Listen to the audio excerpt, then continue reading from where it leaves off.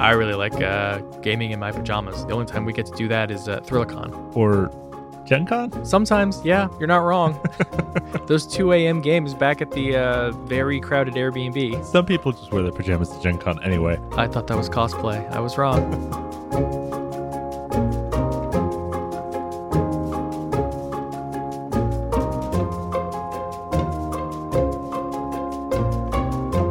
Live from the Mundangerous end-to-end encrypted Zoom call in New York City, I'm your host Shane. And I'm your host Ishan. And welcome to episode 251 of Total Party Thrill, a podcast for game masters and players where we discuss our campaigns in order to inspire yours. In this episode, we're revisiting our old series on player profiles to update them for online play.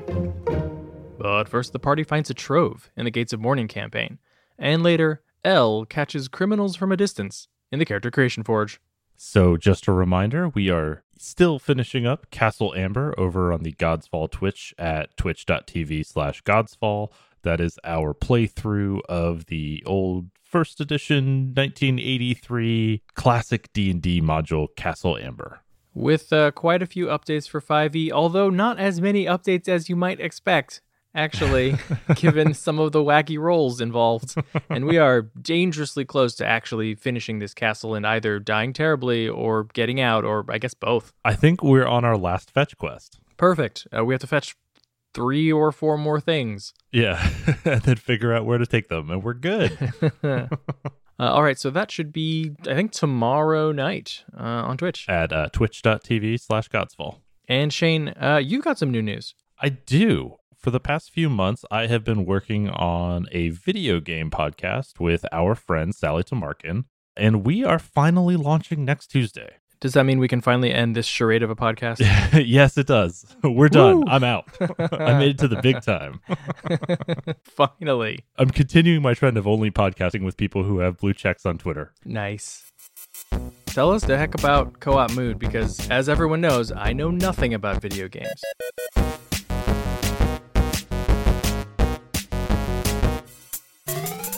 Co-op Mood is our casually serious conversation about playing video games. It's Sally and I talking about what we're playing, sort of the game design and narrative design and the feeling we get from playing video games. A lot of the stuff that we do is cooperative or at least co-opetitive. A lot of it is team-based, right? So we just kind of go through, talk about different genres of games, different games we're playing, different news that's going on in the gaming world. We got a little bit of a wrench thrown in the works by COVID because that kind of changed games a lot all of a sudden. Yeah, nobody's playing video games anymore. Yeah, right. Exactly. That medium is dead. So it took us a little longer to launch than we expected, but on Tuesday on iTunes, Google Play, Spotify, you'll be able to find Co-op Mood. That's CO-OP Mood. You can listen along to our first episodes. We'll have 2 or 3 up on our launch day. Wait, your new podcast is on Spotify and we're not on Spotify? Yes. Nice. Because that one's hosted on Simplecast, so it's very easy to put it on Spotify. Look, we'll figure it out one of these days.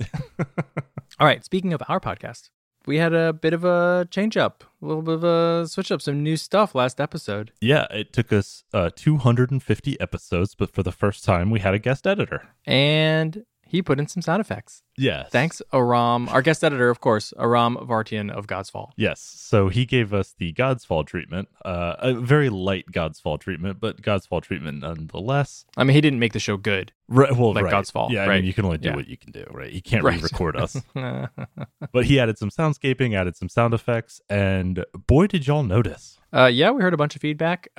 Discord sort of divided quickly into 2 camps and began attacking each other ruthlessly. Actually, they just kind of sat and were like, very politely, I would like to die on a hill. I feel strongly. That is attacking each other relentlessly in our Discord. Everyone's so very nice. No. They just felt strongly that they wanted to die on hills. I think where we've landed on this, we heard a lot of feedback through Twitter, text messages, email, Discord. I think overall it was like positive, but there were some very specific concerns around being distracting of our kind of main discussion segments. So we don't want that to happen. So we've asked Aram to keep the sound effects and soundscaping for the Gates of Morning recaps and not in the other discussion sections. What a wonderful compromise. We're so very good at this. I know. I actually honestly wish we had that ability from the beginning when we first started these recaps, because I thought that was awesome.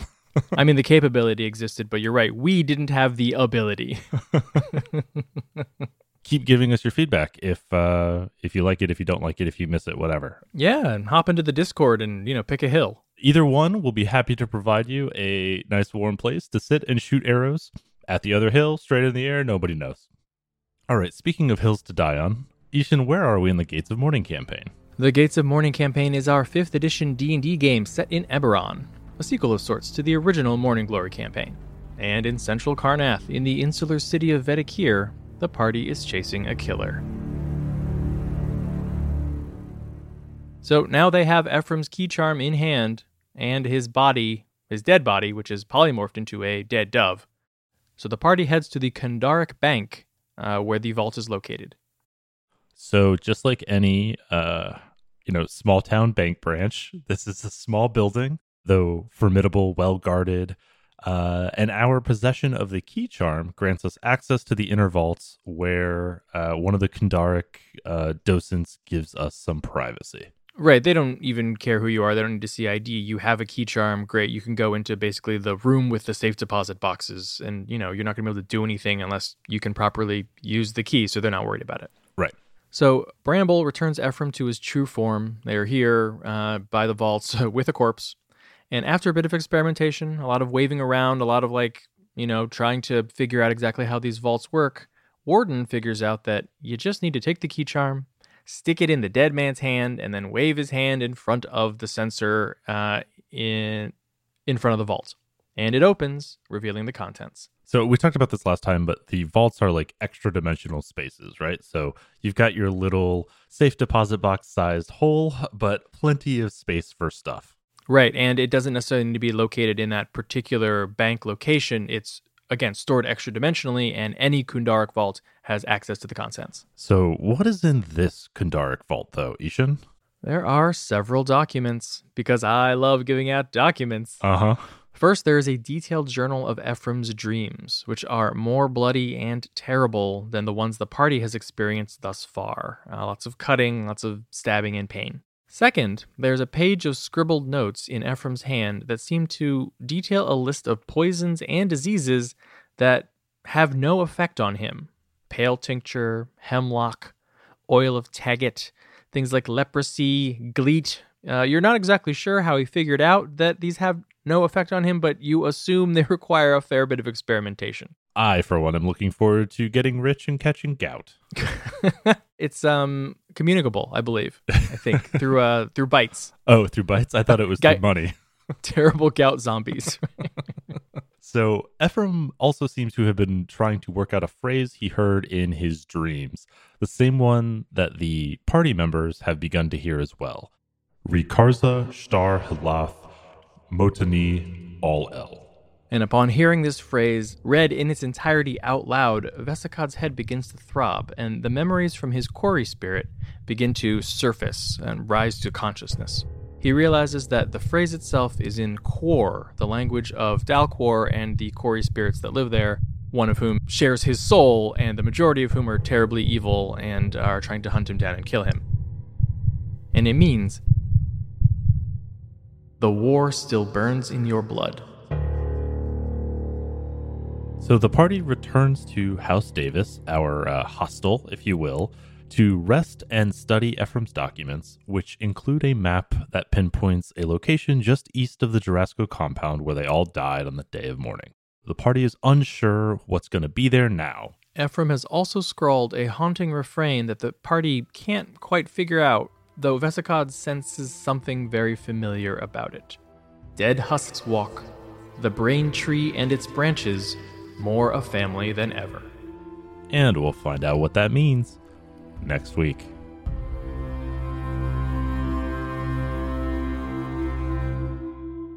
So this week, hey, we're revisiting, well, not just an old topic, an old series. We did an entire series on player personality types, and now we're talking about those types in online games, because that's pretty much what everyone's playing these days. In our first 102 episodes, we covered all 6 of the player types from Robin's Laws of Good Game Mastering by Robin D. Laws. All 102 episodes were on player personality types. 6 of those 102 episodes. So now it is time to update them for the world of online play in this kind of post-COVID environment. So we'll quickly go through each player type and then consider what's going to be different for them while playing online. And I want to shout out to Wine Nose in the TPT Discord for suggesting this sort of revisiting of the topic. Hey, if you want to suggest topics yourself that we may cover, come on over to the Discord and pick a hill. So just real quick, reminder of the 6 player types that Robin Laws identified: the power gamer, the butt kicker, the tactician, the specialist, the method actor, storyteller, and casual gamer.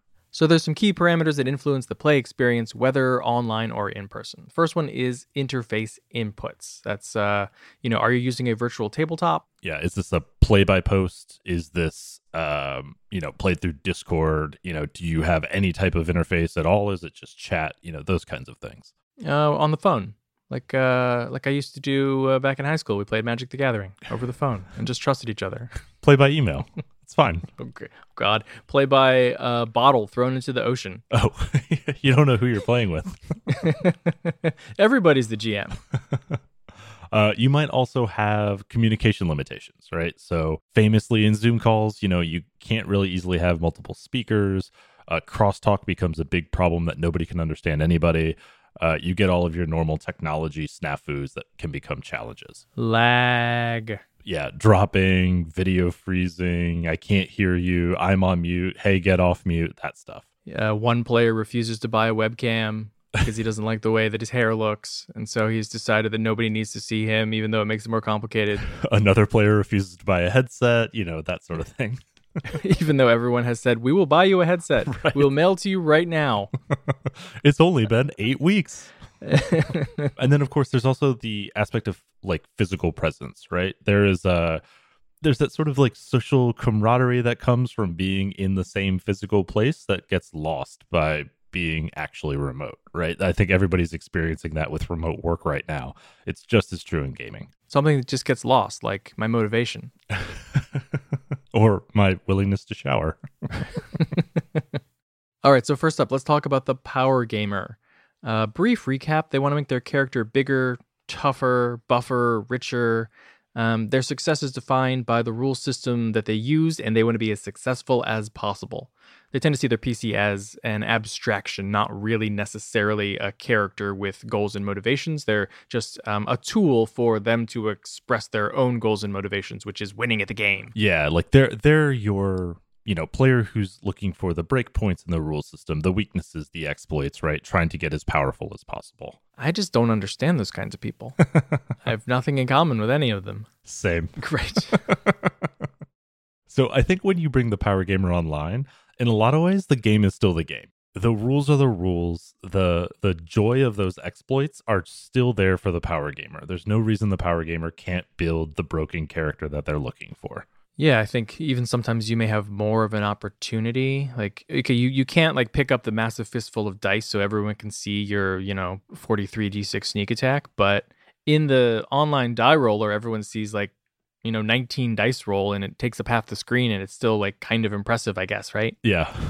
Yeah. The flex of your power is going to be different for the power gamer, right? If you are a power gamer who doesn't really focus all that much on, character motivations and role play, then online play can actually be a bit of a reprieve because, at least early on, I think a lot of people are having more trouble leaning into the role play aspects of the game and sort of are focusing on the mechanical minutia because those are the things that we need to get up to speed.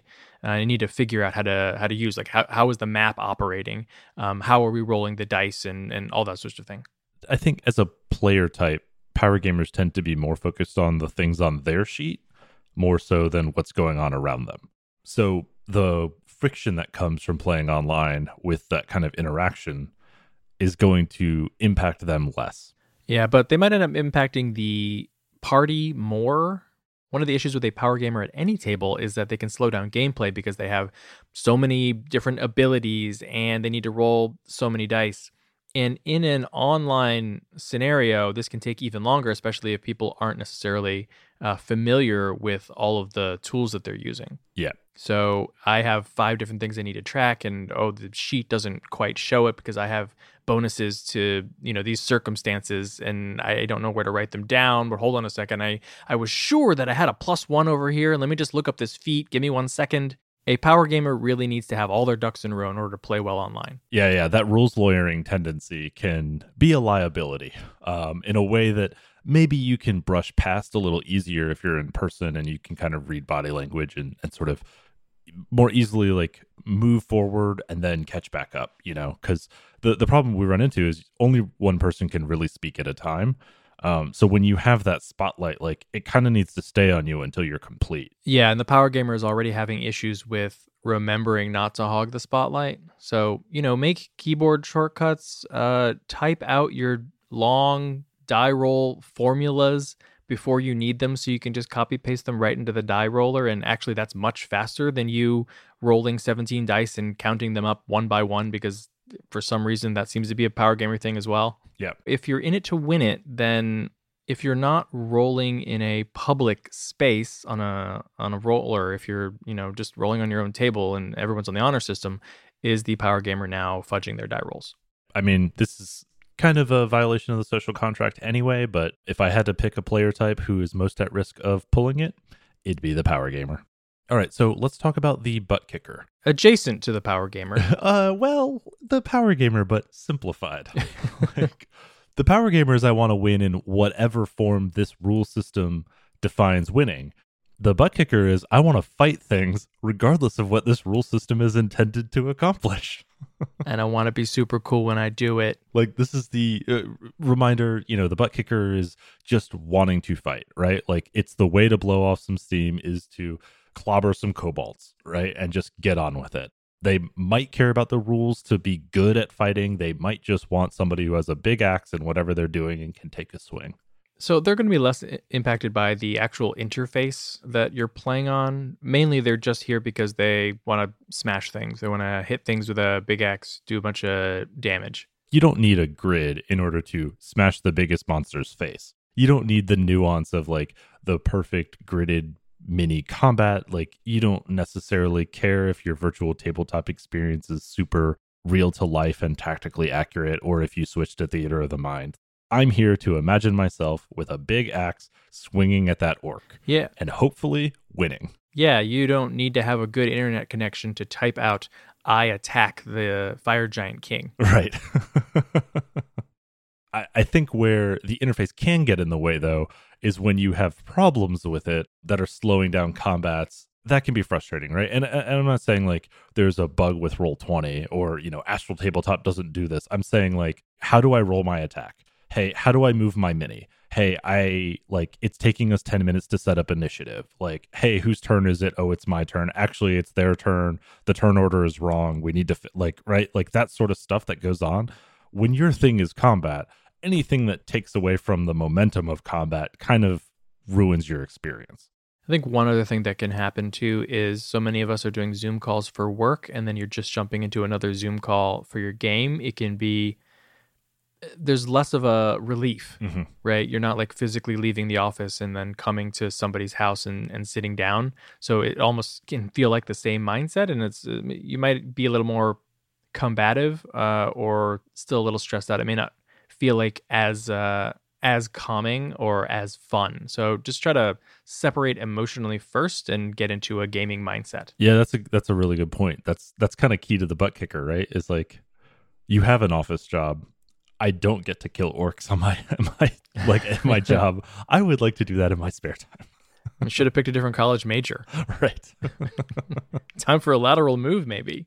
And then also keep in mind that pace of play issues can be troublesome for butt kickers. They kind of have a reputation for tuning out a bit when you're not in combat. And if your online version of your gameplay is slower between combats because one person speaking at a time and the need to kind of like regulate that piece of it, you might be testing their attention span, especially like you said, coming from a Zoom call for work, hopping directly on my Zoom call for game. I'm not quite getting it. Especially if you're in a group that has switched mostly to talk RP because you don't need to worry about the fiddly bits of a virtual tabletop system.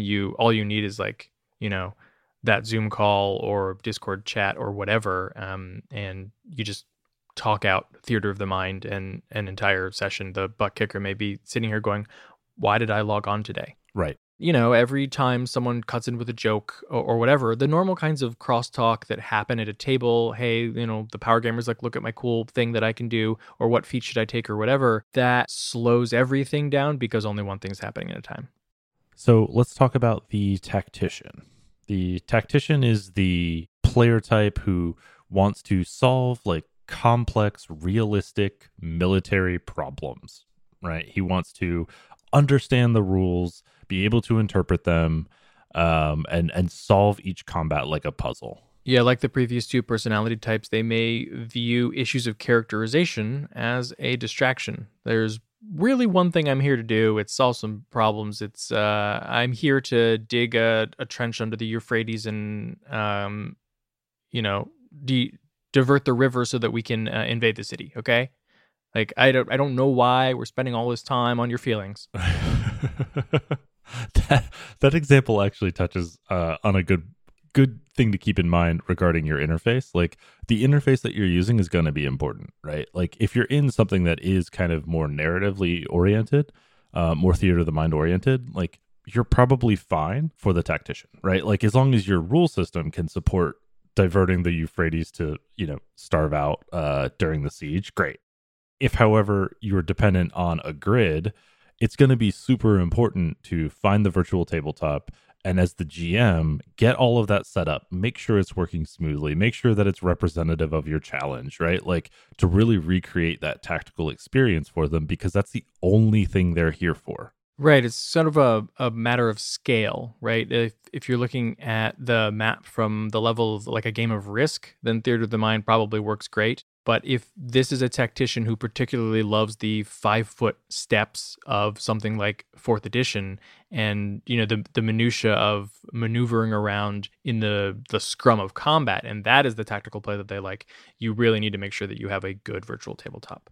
When we ran Stream of Blades, right? And I don't think we had a particularly like tactician oriented player in our group, but running Band of Blades, which is largely narrative, right? Not meant to be gridded. Even like outside of combat though, like the tactical, somewhat sort of strategic element of like the campaign phase, you need to know all those fiddly bits. Like everybody needs to have their ducks in a row and know how to like track everything that's going there for that to work for the tactician, because that's another problem to solve in like sort of that military mindset, right? So it's not just the grid, it's also like all the pieces that fit in around it to solve that problem, like you said, like a game of Risk. And then there's the increased chance that the issues you run into with a tactician at the table are exacerbated. You have too much conversation about what is the strategy going to be? How are we making the approach? Are we sure that we've accounted for every possible thing that could go wrong?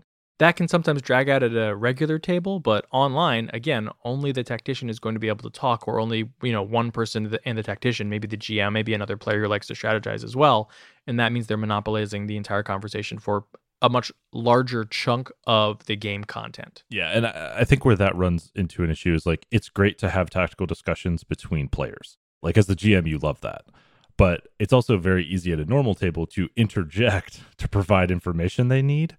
It's tougher to do that as the GM online because, again, like one person gets cut off if somebody else is speaking. So just the act of interjecting is more difficult. And at a table, even a person who's not necessarily tactically minded sometimes jumps in with like a really cool idea. They're much less likely to do that online. So if you are a tactician, maybe make sure that you are at least trying to get input from other players. And another thing you can do here is have a lot of these discussions online in between sessions. Like if you're on a Discord or email or whatever, talk about what the approach is going to be, have as much detail as you possibly want, and then at the beginning of the session, people can just like sign off on it. Yeah. All right, next up is the specialist. This is someone who favors a particular character type and they play it pretty much in every campaign, no matter the setting, no matter the game system. This is Shane and the card shark. I'm not even. What are you talking about? The personality of the card shark. Okay, sure. You like to play a ninja every time, or knights, or mischief makers, or people who fly. I'm kind of becoming the druid guy, weirdly. I don't know how that happened, but hey, here we are. Yeah, I really don't understand how that happened. I played the druid. I'm good. That's also why I reject the card shark.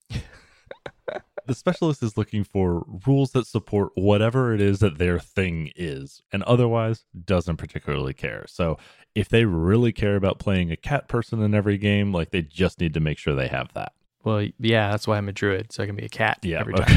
Okay. Right. Yeah. So I think with specialists, like as well as your system goes online, so goes the specialist with it.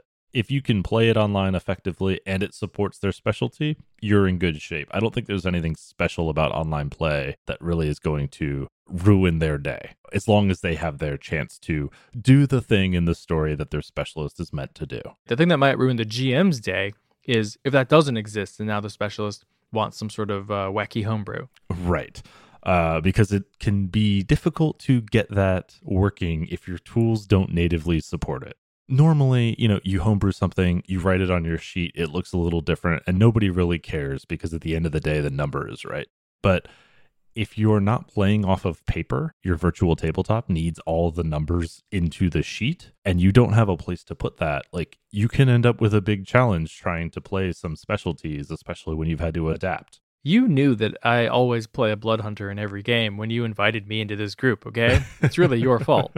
You get people who really need to play a very specific type of character. So they're digging through Unearthed Arcana, things on the DM's Guild, and often those things are not going to be available in the tabletops that you're using initially, especially not like as part of the stock features. So you basically need to build it from scratch. Yeah, I mean, we built some pretty crazy characters and stick them in D&D Beyond, but they still require a lot of customization. Yeah, a lot of times we are creating magic items in order to add things just because that is a flexible place to do it. As long as you can get the ability on the sheet, it more or less makes the math work. That would not be as simple to do if we were playing like a Powered by the Apocalypse game, right? Or especially a game where you share character sheets or something like that. Mm-hmm. All right, next up is the method actor, who believes that role-playing is a medium for personal expression, and they very strongly identify with a particular character that they're playing. This is going to be the player who wants to role-play a lot and wants to get into the like kind of interpersonal role-play that is like core to these narratives. And that's tough when only one person can speak at a time and everybody else has to patiently listen. Yeah, this is kind of counterintuitive, right? Because all you need is a connection where everybody's online and you can role play as much as you want and, talk through the entire session. But it's harder for that one person to keep from monopolizing the entire session, especially, they usually are picking the face character, right? So right now we have parlay, or we have persuasion, or we have an audience with royalty. I'm the one who takes center stage, but if that becomes the vast majority of the entire session or all of your sessions now, because you're moving away from virtual tabletop, you have one person who's shouldering the entire burden, but also hogging the whole spotlight. Role-playing is sort of an improvised acting exercise, and a big part of that is the social cue and body language that you read off of the players that you're playing with. You can lose that very easily in an online medium. It's more difficult, it's less rewarding, like it feels more rote than inspired. It just changes that experience for the same reason that improv groups perform on stage. They tend not to perform on live stream via webcam.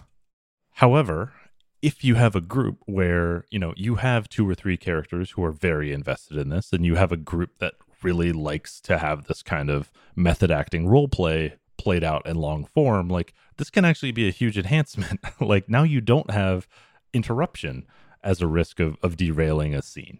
I think we are in a space where, our streamed games, but even in our home game now, which we're playing online, people have more of a chance to go into character monologues. There's a lot of monologuing. Yeah. Less dialogue. But it can be nice because, we tend to have a snarky group anyway who sort of interrupts either with an in-game or out-of-game joke, and that is happening a bit less, which does let somebody sort of dive a bit more into their particular character. I don't know that we have any method actors in our particular group, though. No, I think some of us flex in a method actor as needed for streams. But in big groups, you can't really separate into smaller groups like you might do at a table. And so it's very difficult to get that dynamic that facilitates multiple people being able to really get into the personality of their character at the same time. So one thing that can be helpful here is setting up a protocol for the sort of off-camera side discussion, right? We haven't really talked about like an out-of-character chat or anything like that, but if you can set that up as on the side, you can help with some of the need for interruption, some of the interjection. You can give them a place where, I can kind of make in-character decisions off camera so that I can inform the role play and maybe like streamline it a little bit. All right, next up, the storyteller. Adjacent to the method actor, they're more inclined toward role play, less interested in numbers, but they want to take part in a fun narrative. Probably reminds them of some sort of content that they've seen before, a book, a movie, a video game. They're less interested in verisimilitude. What they really want is like the next cool plot point. So if they need to cut something short or truncate it just to move on to get to the cool thing or the set piece or to find out more information, they're perfectly happy with that. Storytellers often have a desire to have like a meta-narrative conversation as well. My character needs to make a decision, but I as a player want it to advance the narrative as best possible. Like I want to talk to the players about that, right? Like what direction should my character take us as a group? Whereas like the method actor would say, oh, my character would do this, so I will say this. Having that kind of decision making on like a Zoom call is very hard because it requires a lot of input from a lot of people in order to ultimately make a simple decision. You can run into pacing challenges with that. Mm-hmm. That ultimately undermines their own play, right? Because that narrative momentum is important to storytellers. However, it can be easier for people to actually pick out the narrative and maybe stay focused and on plot because there's really only one person talking at a time. So the GM is explaining, and now people aren't distracted with looking at their phones or crosstalk or something like that. People might actually hear all the plot points. Mm-hmm. I mean, I guess if you're not playing a Discord video game when it's not your turn. Watching a Twitch stream. Right. So the other piece of pace of play to keep in mind is like, pay attention to what your combat in this medium is costing. Because a lot of times combats are not narratively important to storytellers, but they can still take a huge chunk of time. And so an unimportant combat that's necessary to like make the tactician or the butt kicker or the power gamer get their piece of the gameplay satisfied can take a lot of time away that's taxing for the storyteller. For GMs here, you want to make sure that you are including, alternative combat objectives or making sure that the storyteller understands why this combat is necessary and maybe even looking forward to it because of the way that it advances the plot, right? It's not we will succeed and kill them or we will fail and we will die and the story ends. The way that the combat unfolds itself should affect the story.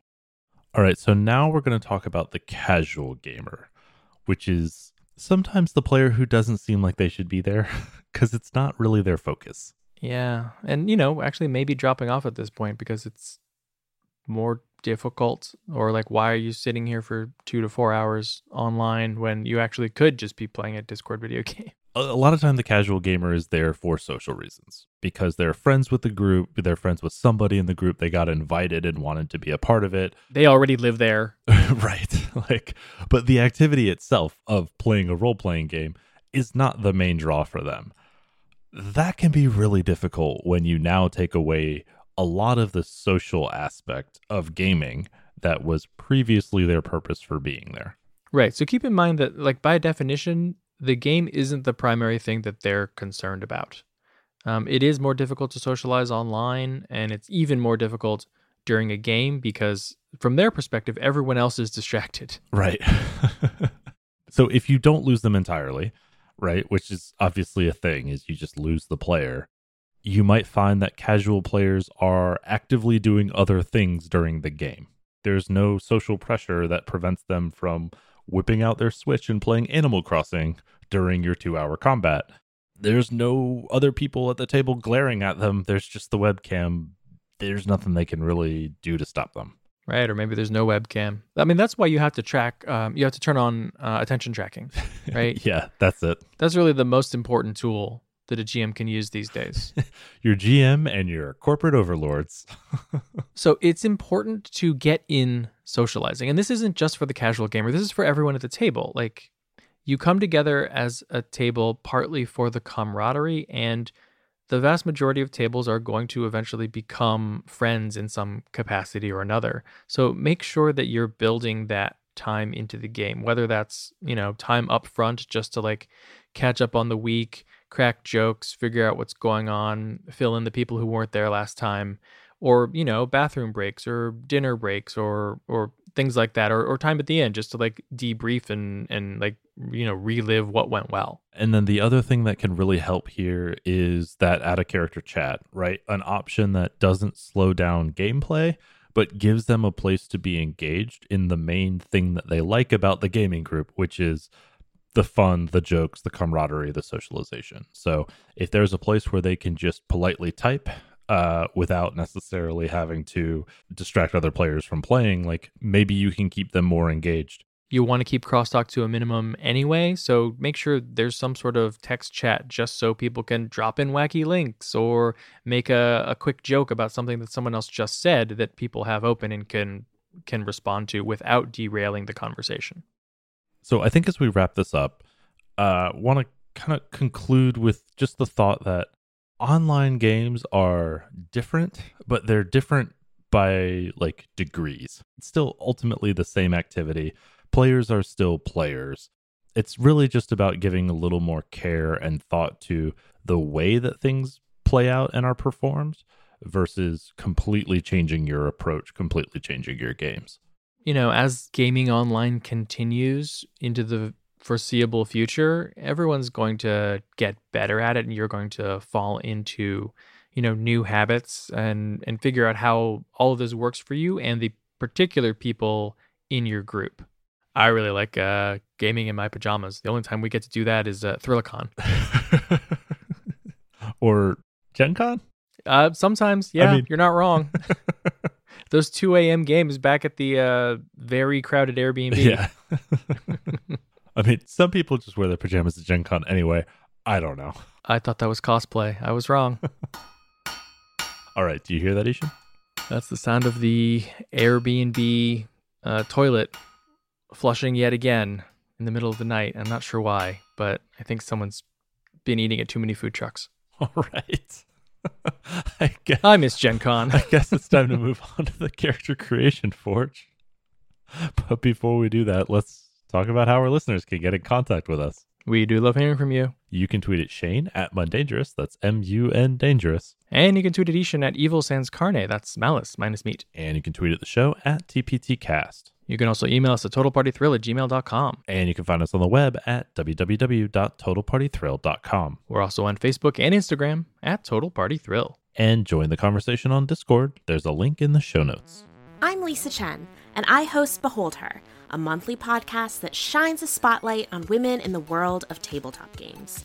There are so many women to behold in this amazing hobby, and our experiences as female gamers are as diverse as we are as individuals. Through one-on-one interviews, audio essays, and panel discussions, all centered around a monthly theme, the guests on Behold Her share their unique stories as players, game masters, designers, artists, organizers, and so much more. Their words are inspiring, uplifting, and informative.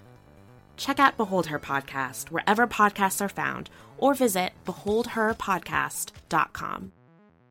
So this week in the Character Creation Forge, we continue anime with L. Okay. Shane, you thought this was a typo. I did think it was a typo. What's L, the rest of the name? That's it, L. I think he has a last name. Is this? I don't remember what it is. Is this like a Men in Black situation? Yeah, a bit. It's a nom de guerre. Cool. So L is, depending on your perspective, the antagonist or the protagonist of the anime Death Note. He is the world's greatest detective. Except that, I don't know, I guess in a Sherlock Holmesian type way, he is cunning, ruthless, and he has terrible social skills. He sort of sits crouched, kind of like a frog. He's usually barefoot. He bites his fingernails. Never really goes outside, except maybe to do some detective work, but then he's undercover in that nobody actually knows who he is. I don't think you ever discover his actual real name ever in the entire series.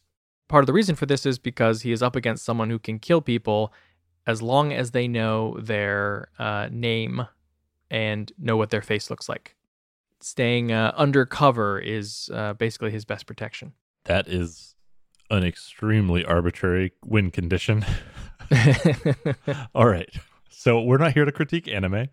We're here to build characters. So Are we not? well, look, I can't help it. All right. It is Inquisitive Rogue 13, Open Hand Monk 7. So from Rogue, 76 sneak attack. 4 expertises, we are, of course, taking Perception, Investigation, Insight, and then L lies all the time and is very good at it, so we're taking Deception. You will also, of course, get the rogue goodies, Cunning Action, Uncanny Dodge, Evasion, giving you lots of damage mitigation and movement. And Reliable Talent makes sure that even when you screw up, you don't screw up. Now, from Inquisitive, you get Ear for Deceit, which means you're at minimum rolling an 8 for insight checks. You can tell when people are lying. Eye for Detail lets you make investigation and perception checks as a bonus action. You can do it on the move. You can do it casually in the middle of combat. And Insightful Fighting means that with a high enough insight check, you'll always be able to get your sneak attack damage in. You will also have advantage on perception and investigation checks, and the ability to see through illusions. Which is helpful if you're up against a supernatural opponent when you yourself have absolutely no supernatural abilities. You would think that an opponent who needs to see your face and know your name would be able to see through illusions too. They're hanging out with the Shinigami, so maybe. All right, so L has a weird diet, eats only sweet things, sugary things. However, strangely, oddly, this is anime, is pretty athletic and trained in capoeira. Honestly, same. From Monk, you get Unarmed Combat, Wisdom to AC, Flurry of Blows, Extra Attack, Fast Movement, Deflect Arrows, and Slow Fall. You will also get the super handy ability Stunning Strike, which allows you to stun a target, or on a hit, you can stun a target by forcing a Wisdom save. You'll also get Stillness of Mind. Yeah, it allows you to shake off some of those conditions that might otherwise keep you from solving a mystery. And then you can also push people, knock them prone, take away their reactions. And then Wholeness of Body will give you a bit of self-healing, which is, I don't know, probably how L keeps functioning after eating all those sugary foods and basically nothing else. So for leveling order, let's start Rogue 4 to get an ASI, Monk 2 to get some key. Take Rogue to 12 to get Reliable Talent and that last ASI. Then Monk 7 and finish out Rogue. All right, Ishan, so who is your L? My L is a member of a strange order of monks. They are not out for physical perfection. They are not out for enlightenment. They are out to seek the truth about reality. And one way they do that is by seeing to the heart of things. They perceive strongly. They can tell the truth in people's words.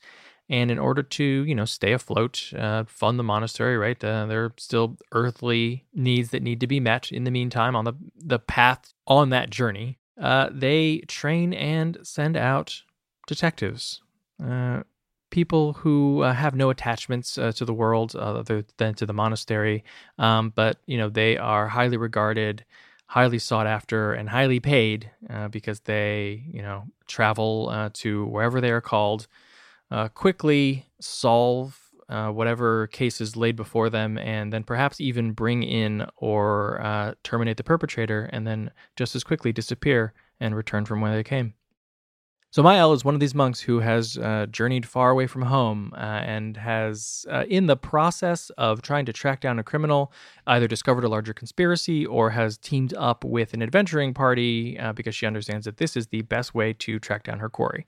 Interesting. So kind of a Sherlock Holmes for rent, if you will. Yeah, that sounds good to me. An itinerant Sherlock Holmes for rent. Okay. What about your L?